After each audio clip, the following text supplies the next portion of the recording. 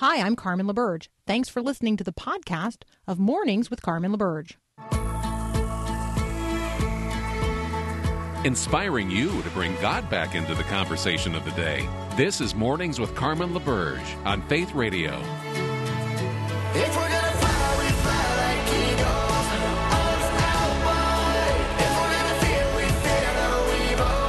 We will rise. By your power, we will go. By your spirit, we are bold. If we're gonna stand, we stand as giants. If we're gonna walk, we walk as lions. Well, good morning. It is November the 20th. Today is Joe Biden's 78th birthday. And so that got me thinking not only about birthdays, but about rebirth days. So I want to talk for a moment about your rebirth day. When is your rebirth day?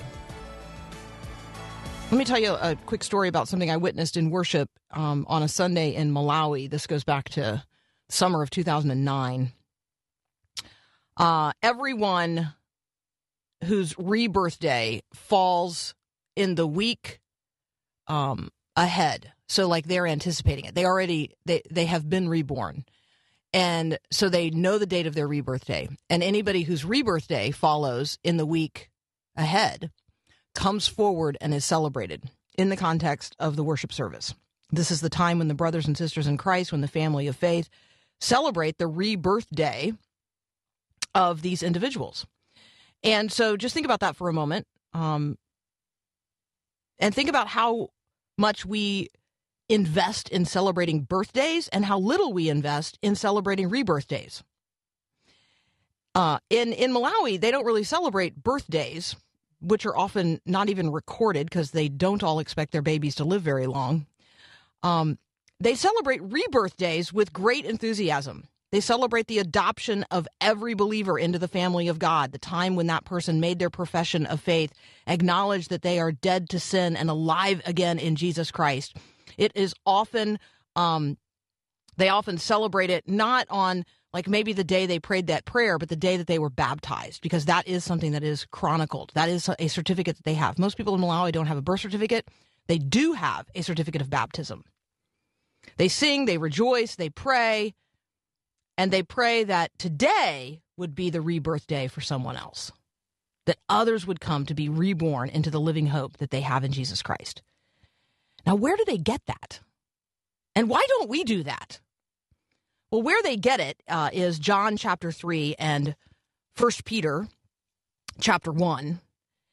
And so in John chapter 3, I won't read the full text, but encourage you to do so. Where in the Word are you today? Let me invite you to be in John chapter 3.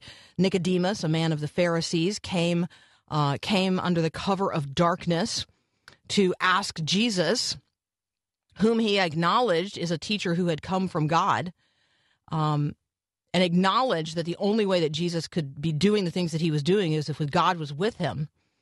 And Jesus answered him. Now, Nicodemus never said, what do I have to do to be saved? Jesus instead just inserts into this conversation, truly, truly, I say to you, unless one is born again, he can't see the kingdom of God. And they get into this conversation about what it means to be born again. Again, I encourage you to read those verses at the opening of John chapter 3. And read all the way through verse 16, right? John 3:16, for God so loved the world that he gave his only begotten son, that whosoever should believe in him should not perish, but have everlasting life. You know that verse. Do you know the 15 prior to it? That's what I'm encouraging you to do today. Find out what Jesus has actually said about being reborn. Consider your rebirth day and celebrate it. And see if you might be able to live your faith out in such a way today that someone else would go from death to life today. That this might be someone else's rebirth day. All right, waiting in the wings right now, Matthew Hawkins. He and I are going to take up the topic of religious freedom and the arguments that are taking shape over executive orders expected, well, probably right away by a Biden administration. That's up next here on Mornings with Carmen.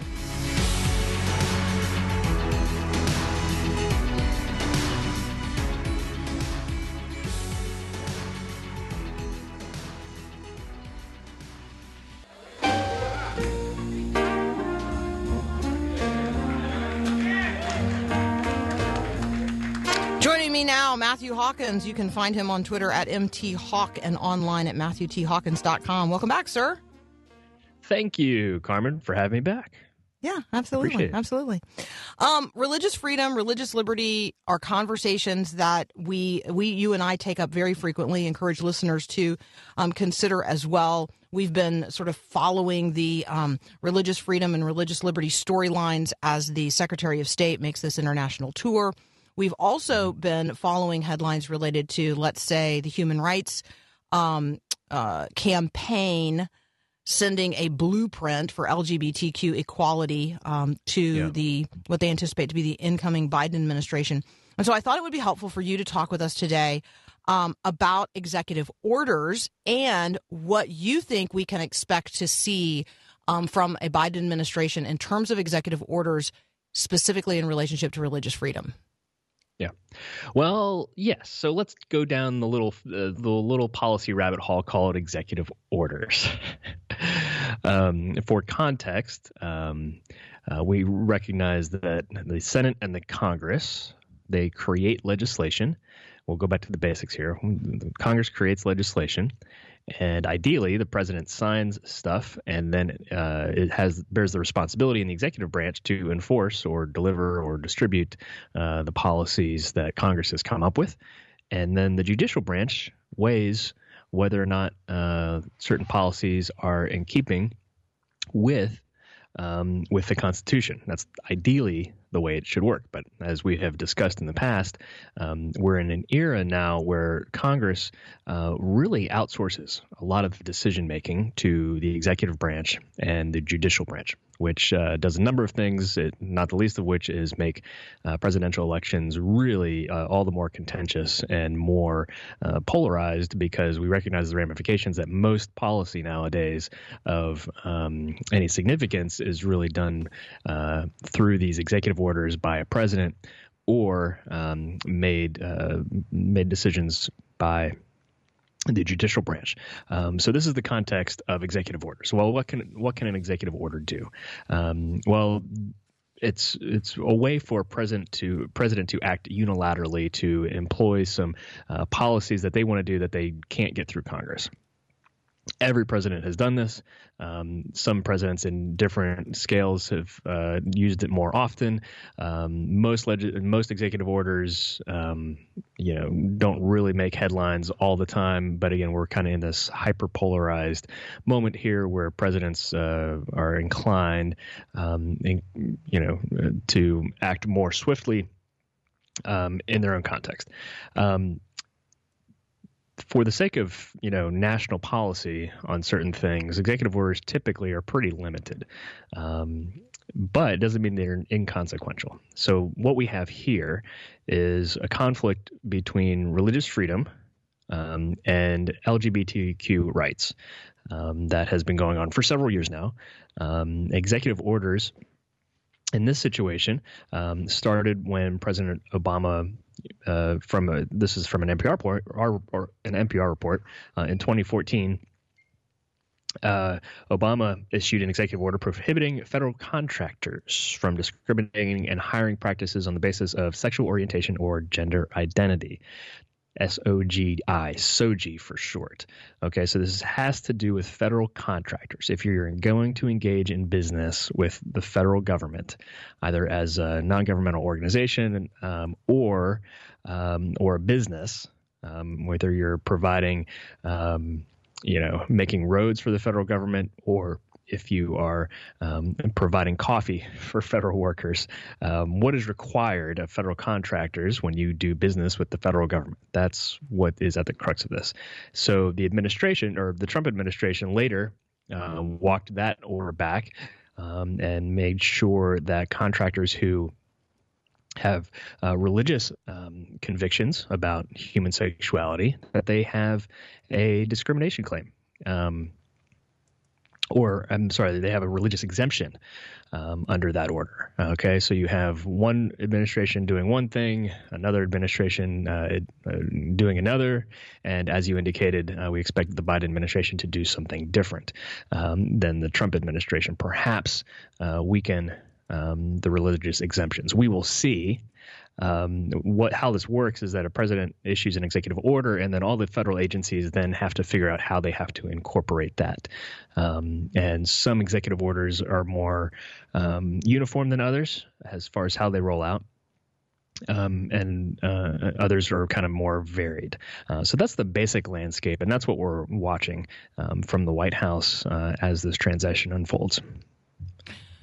I think it's a helpful reminder that all of the agencies of the federal government that are a part of the cabinet, those are overseen really by the executive branch. And so if you think of the Department of Education, you could be looking for the election of President Biden to have an effect on how public schools are, what the administration might send them in terms of guidance and counsel. The same would be true in any other area. So we're talking here about federal contractors, and we expect an executive order reversing the Trump executive order of 2017, which reversed just amended the Obama executive order of 2014. The other one people are going to hear about is going to be the Mexico City. Right. That's the one that has been ping-ponging back and forth when the White House switches hands. Is this conversation about whether or not U.S. federal tax dollars will be used to fund abortions overseas. And so that would be another one that people would want to sort of watch for. All right. Yeah, you and I have to take a very brief break. Otherwise, Paul's going to just cut us off. So we're going to take a very brief break. When we come back, we'll continue our conversation with Matthew Hawkins. We'll be right back. Together, we'll get through this. Together, there's no valley too deep, no river too wide, no mountain too steep that we can't climb together. Continue my conversation with Matt Hawkins. One of the things that Matt does is he has a Crossing Faiths podcast. Love for you to share with people that what you're doing on the Crossing Faiths podcast, and then talk about this article that we both read in Christianity Today about evangelicals and Muslims. Yeah. So the basic gist of the Crossing Faiths podcast is that I, as a Christian, co-host it with my friend John Penna, who is a Muslim, and we talk about religion and politics because we thought a Christian and a Muslim, particularly in this day and age, having a long-term conversation about religion and politics that otherwise we assume can't be talked about by friends who is disagreement. We thought that was a unique shtick. So we're available on YouTube and anywhere you get podcasts. We have a lot of fun with it. We have guests of different varying religious backgrounds. And so we like to mix it up. And basically that it's not that anyone thought, hey, this is a good idea. It's that John and I go back working together in the public policy space as advocates, I as a Baptist and he as a Muslim for many years. And so the podcast is basically us dragging our conversations into public. And that's the basic gist of that. So there's this article in Christianity Today that is titled Evangelicals and Muslims, Not Brothers, but Best Friends. And so it's talking about a group called the World Evangelical Alliance collaborating with a Muslim group in an effort to combat religious extremism. And it's working with a pretty interesting group. And folks can go to Christianity Today and find that. And I like how I'm going to lose the paragraph because of what I just was going to highlight. Okay, there it is. Towards the end. This is a kind of an opinion piece by one of the participants. Quote, "First, it is our interest as reconcilers for Christ to promote and encourage all peacemakers. Our theology of common grace calls us to support anyone who seeks an end to religious violence." Unquote. And I certainly resonate with that message. And I want to encourage Christians who when we're thinking about Muslims or we're thinking about any kind of nation where or context where religious extremism is a problem, I want to ask people what they think really helps. number one. I also want to ask people to try to use our imagination to come up with some empathy for Muslims. We as Christians in America, we often hear our own faith described and attacked and spoken with presumed authority by people who disagree with us, often secularist atheists who try to besmirch our faith and tell people what our faith is really about. We, of course, wouldn't stand for that or wouldn't accept that as the only or best way to learn about Christianity, right, from those who attack it or disbelieve it. And so I'd encourage people to think about where they've learned about Islam from and curious. And, if you really want to be interested, talk to a Muslim about what their faith, how they would express their faith. And also, if you want to bring about change, in any given situation, particularly in a particular context, we got to ask what really does help. Does it mean picking out just the right Muslim to collaborate with? Is it only the Muslim that you feel comfortable with, right? I think all of us, when we reflect on it a bit, realize, it's not just one Muslim or even one Muslim sect that really is going to change the whole Muslim world, right? We could see this if people wanted to influence American Christianity, you're not going to pick out someone like a Westboro Baptist or a prosperity gospel person as representative of American Christianity, right? And we have a diversity of expressions of the Christian faith, even in America, much less outside the States. And so if you really want to influence American Christianity broadly, you need to work with a cross-section of Christians, right? So it means Catholics, it means a cross-section of Protestant, kind of mainline Protestant folks. It means a smattering of evangelicals and even non-denominational megachurch pastors, right? That would be the strategy that you would come up with, broadly speaking. And so if folks are interested, particularly people in the West who are interested in influencing and helping Muslims really reduce religious extremism, you got to figure out what really works in the long term. I like the phrase that my friend Tim Gagline at Focus on the Family uses. There's a ministry of presence, and people got to know you. People got to, if you run an institution, people got to know and trust your institution. That includes local churches being known at some level by relevant policymakers and other community leaders. That often begins locally.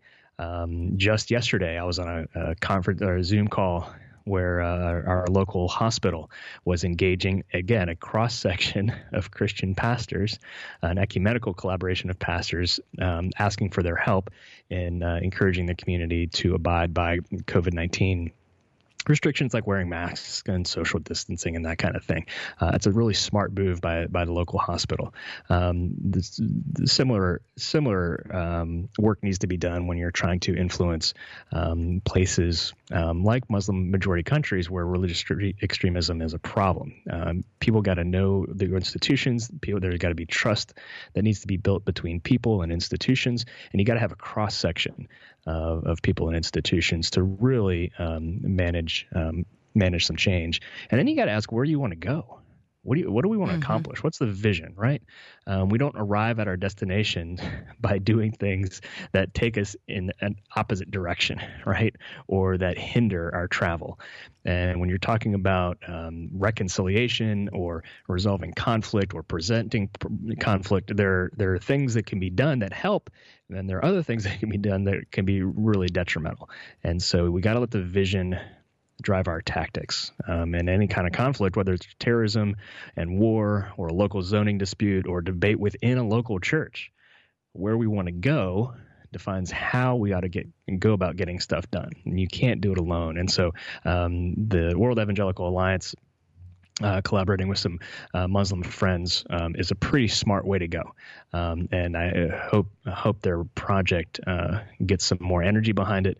I encourage folks to think about this in terms of friendship. And these are folks who realize that Muslims are our neighbors, and we have an obligation at some level to be their neighbors. It doesn't mean we're mixing up our religions and trying to believe the same things or Right. even minimize those differences. Right. But they are human beings. They bear the image of God. And so I'm pretty excited to see any kind of effort like this. Yeah, when you ask what really helps, my number one answer to the question was befriending someone from a Muslim background. Like, that's number one. And so let me just encourage listeners, just think about, like, how do you make a friend? When was the last time you actually made a friend? How might you intentionally make a friend in the coming weeks or months, or maybe it could be your goal for 2021. And you can start by just simply identifying, what do I have in common with this other individual? Do our kids go to the same school? Do we walk in the same park? Do we shop at the same grocery store? Do we visit the same coffee shop? And if your answer to all of those questions is no, there are no people who are recognizably Muslim or from a Muslim background who live in my neighborhood, go to my school, walk in my park, shop at my grocery store, or visit the coffee shop where I drink my coffee, then you have to intentionally start walking, shopping, eating, and grabbing coffee in another part of town, because there are Muslims who live in your town, in your city. And so, start by befriending someone, and then broaden that conversation. And eventually you're going to get to identifying the issue that we have raised here, which is religious extremism. And I think it's important to point out, from the viewpoint of a Muslim, religious extremism may not be on their side of the religious aisle. It may well be that they have experienced religious discrimination in a dominant Christian culture by people who have behaved toward them in ways that are not Christian. So I just think that, as we wade into this, we got to take some personal responsibility. This is not going to happen by some sort of government fiat, and it's certainly not going to happen through open warfare. So just really want to encourage people on this front today. All right, Matt, we're completely out of time. Thank you so much, my brother. Thanks, Happy Carmen. Thanksgiving. Happy Thanksgiving. Yeah. All right, friends, we'll be right back.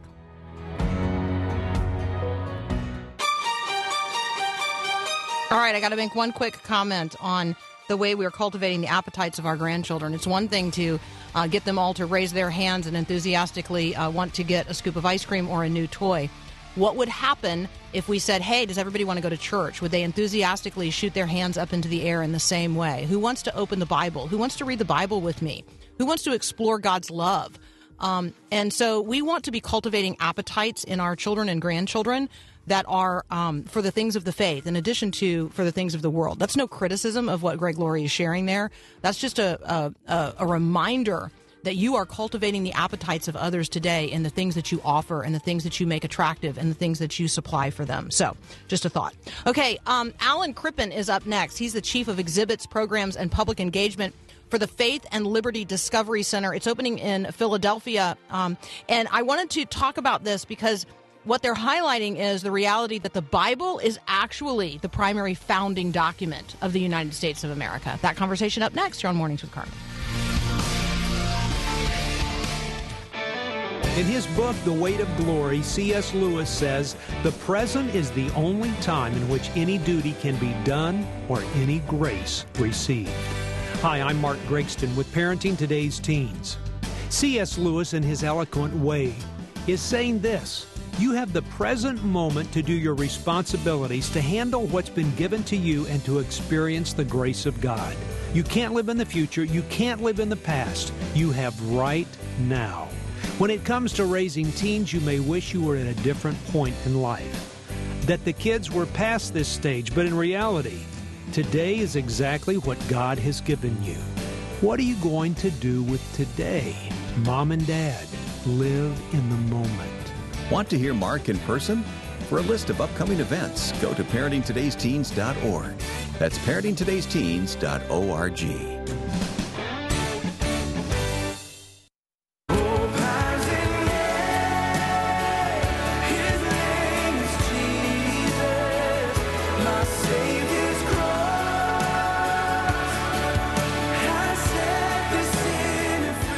Joining me now, Alan Crippen. He is the Chief of Exhibits, Programs, and Public Engagement for the Faith and Liberty Discovery Center, opening soon in Philadelphia. Alan, welcome to Mornings with Carmen. Thank you, Carmen. It's a delight to be with you this morning. So I would like to start with this question. When When you hear people refer to the founding documents of the United States of America, what's a founding document that most people leave off the list? This is a great question. Obviously, most people think of the Declaration of Independence, maybe first, the Constitution of the United States. If they're really sophisticated, they might mention the Articles of Confederation, which functioned as our Constitution before the Constitution of 1787. And also think about various colonial charters and constitutions, et cetera. But the common omission is the Bible itself. John Adams has this, very interesting statement where he says that the Constitution, and he's referring to the 1787 Constitution, was made for a moral and religious people, and that it's wholly inadequate for the government of any other. So, he's generally talking about morals and religion, morals and religious people. Obviously, at the time, he's referring to Christianity. One could argue, Christianity and its Jewish roots, the Jewish religion, that this is essentially a moral, ethical, cultural foundation for the well-working of the Constitution of the United States. And so our argument is that, the book, right, we used to call it the good book, the book that communicates the content of those two faith traditions, the Jewish faith and the Christian faith, is the Bible. The Bible historically has been culturally formative of American manners and mores and values and public virtues, et cetera.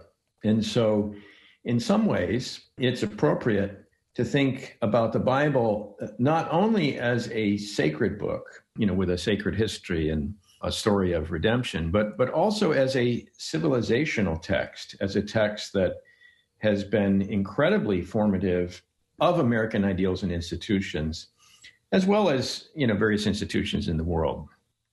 So when we talk about ideals and we talk about institutions, I would say that I'm going to observe that there are competing visions of liberty in terms of an ideal, and we are seeing institutions in the United States of America being fundamentally undermined today. And part of that is one vision of liberty being advanced against another. Can you speak into that? Certainly. And I think, this is the point of the Faith and Liberty Discovery Center, to really help Americans understand our civilizational conception of liberty. Liberty can be a very unstable thing. And I think a lot of people today think of liberty as an intrinsic good, right? It's all about liberty, the liberty to do whatever you want to do as long as it doesn't hurt anybody. Now, that's not an ideal of the founders. That might be John Stuart Mill, a famous 19th century libertarian philosopher. But that's not the kind of liberty that the founders, by and large, were talking about. Liberty, in their view, was not an intrinsic good. It was an instrumental good. Liberty was for a purpose, right? It was a context for achieving a good and just society. Liberty, I think it's also important to remember that at the time of the American Revolution, and shortly thereafter, there was another revolution about liberty happening in the world, and that was the French Revolution.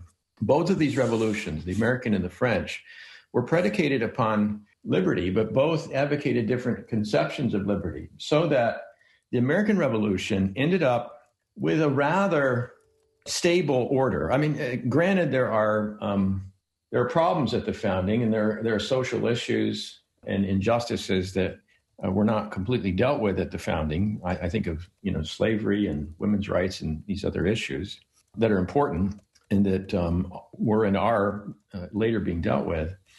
But we think of the French Revolution. That revolution, based on liberty, equality, and fraternity, ended up as a complete bloodbath. We know these horrific stories of the guillotine, and your listeners have, I'm sure, read A Tale of Two Cities and Les Mis. And, this is the context for the French Revolution. It went on for decades. It ended up in a world war. It left 7 million people dead. Even skirmishes of that World War were fought here. The War of 1812, which is sort of a side action of a World War II, of a world war, the French Revolution fought overseas. So liberty, it can lead to some really deadly things. And a number of scholars, I think of Os Guinness, makes a salient point that what's perhaps going on in America today is this sort of competing visions for liberty. Liberty, as the founders conceived of it, largely was an ordered liberty. It was a liberty toward an intrinsic good, that intrinsic good being justice. So liberty was instrumental to get us to justice. Now, liberty, it needs guidance. It needs a direction. And that's, I think, where faith comes in. Faith, we would argue at the Faith and Liberty Discovery Center, faith guides liberty toward justice. It's its moral compass. It's the guardrails. It moves liberty in the direction of achieving a just society for the common good. That would be our argument. I am talking with Alan Crippen. We are talking about the Faith and Liberty Discovery Center. You can check it out at faithandliberty.org, and we're going to continue this conversation in just a moment. I am fearless in your presence. You're all around me. Returning now to my conversation with Alan Crippen. He is the Chief of Exhibits, Programs, and Public Engagement for the Faith and Liberty Discovery Center in Philadelphia. You can find it at faithandliberty.org. First of all, Alan, thank you for this conversation. It's a feast, and it's not just a feast for the mind. Like, you're giving us a conversation to really till in the soil of our hearts and our conversations with others. I mean, what guides the liberty conversation today?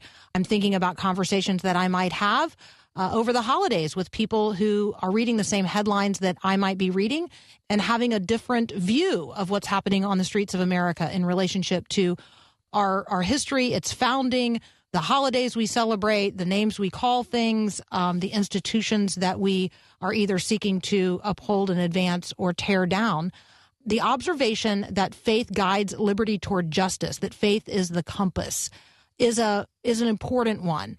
Maybe we could talk for a moment about the Faith and Liberty Center being a place where people are invited to wrestle with hard questions. It's not as if we don't have a complicated history, right? We do have a complicated history. People of faith use the scriptures to enslave other people in America. So talk about that in terms of what people experience at the Faith and Liberty Discovery Center in terms of the wrestling with history. Certainly, Carmen, I'm happy to do that. The Faith and Liberty Discovery Center is a $60 million attraction coming to Philadelphia in May of 2021, God willing, COVID and all of that. It's being built. Actually, it has been built now. The exhibits are being actually installed on Independence Mall in Philadelphia, the founding city of the American Republic. When you walk out the front door of the Faith and Liberty Discovery Center, you will see to your left the great Independence Hall, and then a little bit to the right, the Liberty Bell Pavilion, and then if you keep spanning to the right, the National Constitution Center. So the Faith and Liberty Discovery Center occupies some great real estate. What is its purpose?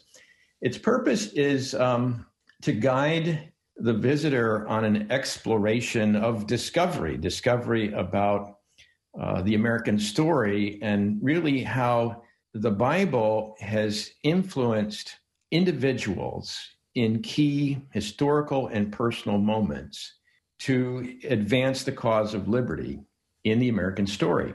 And as you have pointed out, it's been a rocky story. The Bible has been appropriated and misappropriated, I think, for a lot of crazy things. By the way, misappropriation of the Bible is it's a pretty old story. It dates at least back to Jesus' temptation in the wilderness, when the devil himself quoted scripture to solicit Jesus to do acts of disobedience to God. So the misuse of scripture is a very old thing. But what we want to do, and what we do in a very savvy and technologically sophisticated way, is to provide an immersive, engaging experience through media, through engagement with really interesting artifacts, to explore this role, this formative, culturally formative role of the Bible as it has shaped the American story. Also want to just give you an opportunity to speak into the cultural moment that we find ourselves in right now. So how does an average person, out here in America, how do we engage in the cultural conversation that's going on today about liberty, particularly when people are expressing their autonomy in ways that is destructive to what I understand or appreciate about the founding of the nation? It's a great question. In some ways, at the Faith and Liberty Discovery Center, we want to model just how to do that. So I would certainly, as we sort of move out of this, God willing, COVID environment, encourage all listeners to come to Philadelphia, right, to explore this amazing city and its role in the American founding, but also, to visit the Faith and Liberty Discovery Center, because what we're trying to do is to essentially leverage history as an apologetic, as a defense of Holy Scripture. We're trying to sort of open that part of the American narrative that I think is largely neglected, right? What has been the role of the Bible? The Bible is a book of at least two faith traditions, the Judaic tradition and the Christian tradition, in shaping American ideals and institutions, in fashioning American mores and morals, in even informing, arguably, our democratic institutions. There is a stream of thought called political Hebraism, right, which argues, it's an interesting story. It argues that Republican form of government can be rooted in the Old Testament Pentateuch, in the Mosaic regime. And there's a whole lot of Hebrew and later Christian thought on that. So there's much to sort of glean from the Bible as we think about this literary story. And we also think about these great social reform movements in the American story, whether that be with the Pilgrims and other colonists coming to experience religious freedom in the New World. So that's an important narrative. The American Revolution itself was often cast as a freedom conflict. George III was pictured by the patriots as a new pharaoh, holding people in bondage in Egypt, and so the Bible informed how people understood the American Revolution. And you fast forward, obviously, as America wrestles with this horrific institution of slavery, the Bible becomes a great source of inspiration for enslaved peoples. For instance, Harriet Tubman is described as the Moses of her people. It was also a great inspiration for abolitionists and emancipationists to grapple with the issue. It becomes the moral grammar for this great engine of reform with regard to slavery. And you just add all the social movements, the women's suffrage down and into the 20th century civil rights. The Bible has inspired great and noble men and women to make America a more just society. So I guess it's a bit of a Frank Capra, It's a Wonderful Life exercise to imagine or try to imagine what the American Republic would be like without this sacred text, without this civilizational text. It would become essentially Pottersville for those listeners who've watched the film, exactly. Right? And it's not a very nice place. That's so exactly I think, right. If we can learn how to sort of tell these stories, and I think that's the key, engaging our neighbors there's not going to be any change, any social change if we're barricaded rather behind these walls of separation. We've got to engage our neighbors with reasonable discourse. We've got to listen, to their objections. We've got to hear them and respond and hold up these, I think they're Christian ideals and Jewish ideals of civility, of respect, of listening, of talking, communication. Yeah, genuinely treating one another as the image bearers that we know one another to be. Alan, you and I have to leave it right there. Alan Crippen, Chief of Exhibits, Programs, and Public Engagement for the Faith and Liberty Discovery Center. You can find it at faithandliberty.org until you can find it on Independence Mall in Philadelphia next May. Alan, thank you so much for joining us. Thank you, Carmen. It's been a delight. Likewise. We'll be right back.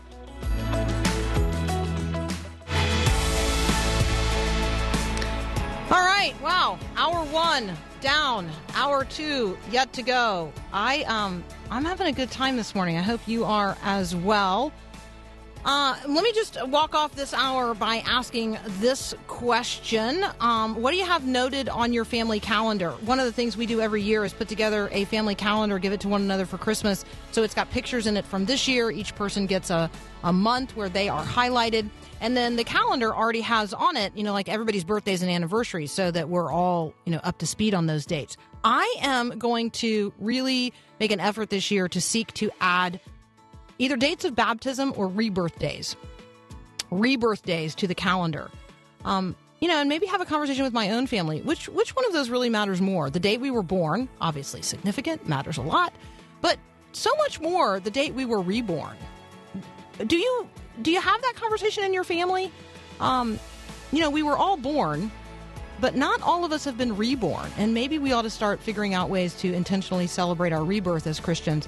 It would give us a distinctive witness in the culture. It would give us a way to be people who are celebratory and excited about our adoption into the family of faith. Oh, adoption dates. Those are also celebrated on our family calendar. Little Coda came into our family through adoption, and we celebrate his day of adoption every year as well. So think about adding some dates to your calendar, adoption dates if you don't already have them, and then rebirth days. As you're looking toward 2021. We got another hour of Mornings with Carmen.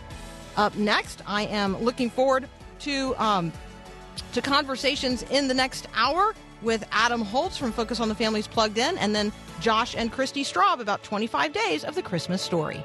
Thanks for listening to this podcast of Mornings with Carmen LaBerge from Faith Radio. If you haven't, you can subscribe to automatically receive the podcast through iTunes or the Google Play Music app. That way, you never miss an episode. It's also available anytime at myfaithradio.com.